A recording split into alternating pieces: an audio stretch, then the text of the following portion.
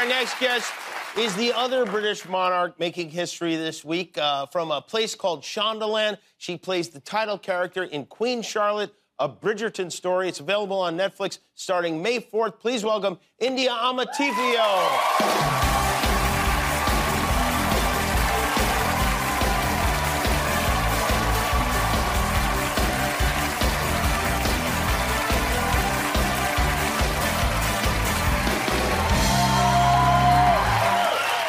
Sometimes get confused. That's right. When you're from Europe, you guys do the two kisses thing. Yes, although I don't usually. You don't usually? No. Yeah. I thought I'd bring Britain to you. Thank you for bringing Britain to me, and thank you for being here. Thank you for having me. I hope I pronounced your name correctly. Did I get it? Perfectly. Amarteifio. Perfect. Great. Okay, good. I practiced a lot. Good. I have to as well.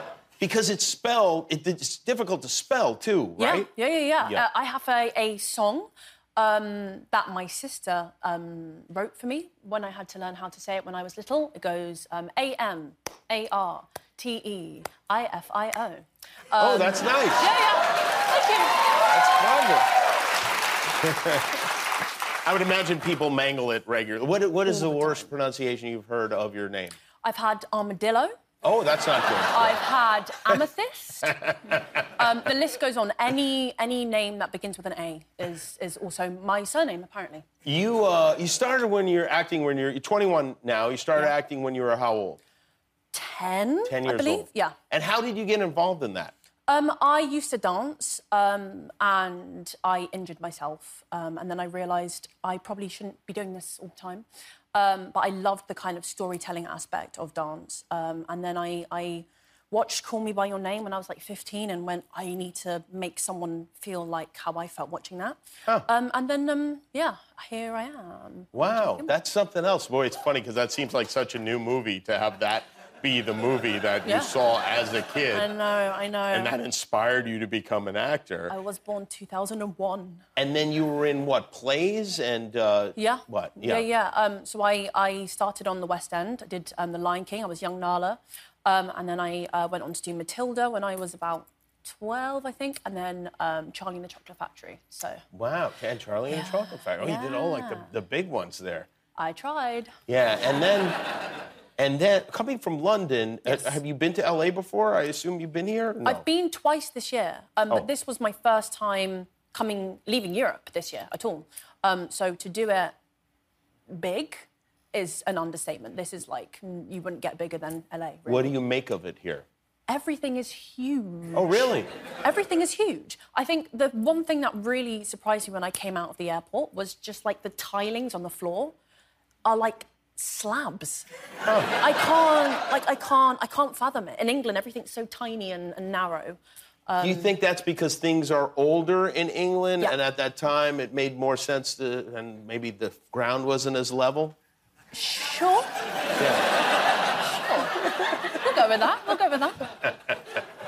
You said everything seemed so big. Yes. I'm sure you must have seen this. This is, I actually see this every day on my drive to work. There you are. Not only, this is how omnipresent Netflix is. Not only do you have that billboard, if you kind of zoom in, you got that one there, too. Look at that. And then there's another one, and this is some prime real estate here above the liquor locker, wine merchant. You're right above the liquor locker. That's like the best. That's like winning an Academy Award, really. I've made it. I would also recommend any of my family members need to go to a liquor locker before watching this. Why do you say that? Just some of the scenes are a little bit steamy. The racy scenes? A bit racy. Yeah. A bit not for the eyes. Your mom is actually here, I know, tonight. There she is. Oh, there's your mom right there. Has she seen... Has she seen the show? Has she seen you in it? Yeah, we watched it together. Bonding experience like no other. I think you would agree, right? Yeah, Who was more uncomfortable? It wasn't... I think I knew what to expect because I'd actually been reading some lines with her. Oh. Prior to, like, when she was auditioning. So I'd been sort of reading lines in. But you weren't reading in my lines when... No steamy lines. No steamy lines. Just to confirm, So I sort of knew what to expect, and I think it's fabulous. So you know, I switched off from, OK, this is my daughter maybe doing steamy scenes. So, yeah, it's fabulous, though. Yes, it's not India, it's the Queen. It's Queen Charlotte that I'm watching here. Did you feel the same way? Yeah, I mean, it is bizarre. I don't, I'm sure, I know. I've just met half of your family, by the way, who are lovely backstage. Yes. I don't know if you guys know, all of Jimmy's family work here. They're great. But it's really nice to, have people that you know watch something and feel proud and have seen, the journey. But yeah, I just felt like I had to jump in at the deep end and just show her all the steamy scenes, get it out the way, and then we can just, move past it and I can Will you sleep. do that with each one of your relatives or just mine? No, definitely not my grandparents. Your grandparents. No. How are they going to react to this?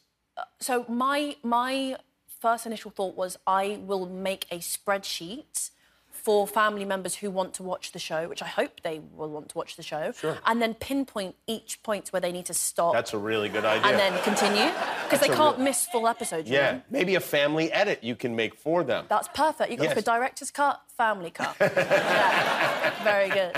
Yeah, that would be nice. And these characters are, while the plots that we're going to be seeing, these are real people from history.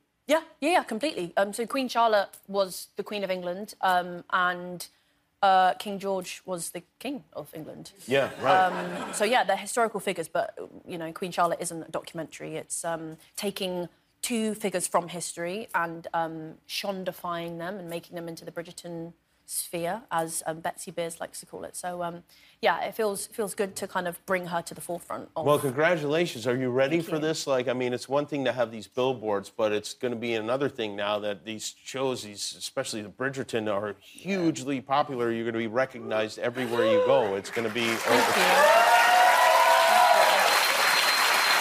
It's a lot. You'll be all right? I think so. Okay. I've got amazing support, and the fandom for Bridgerton, I don't know if any of you are here,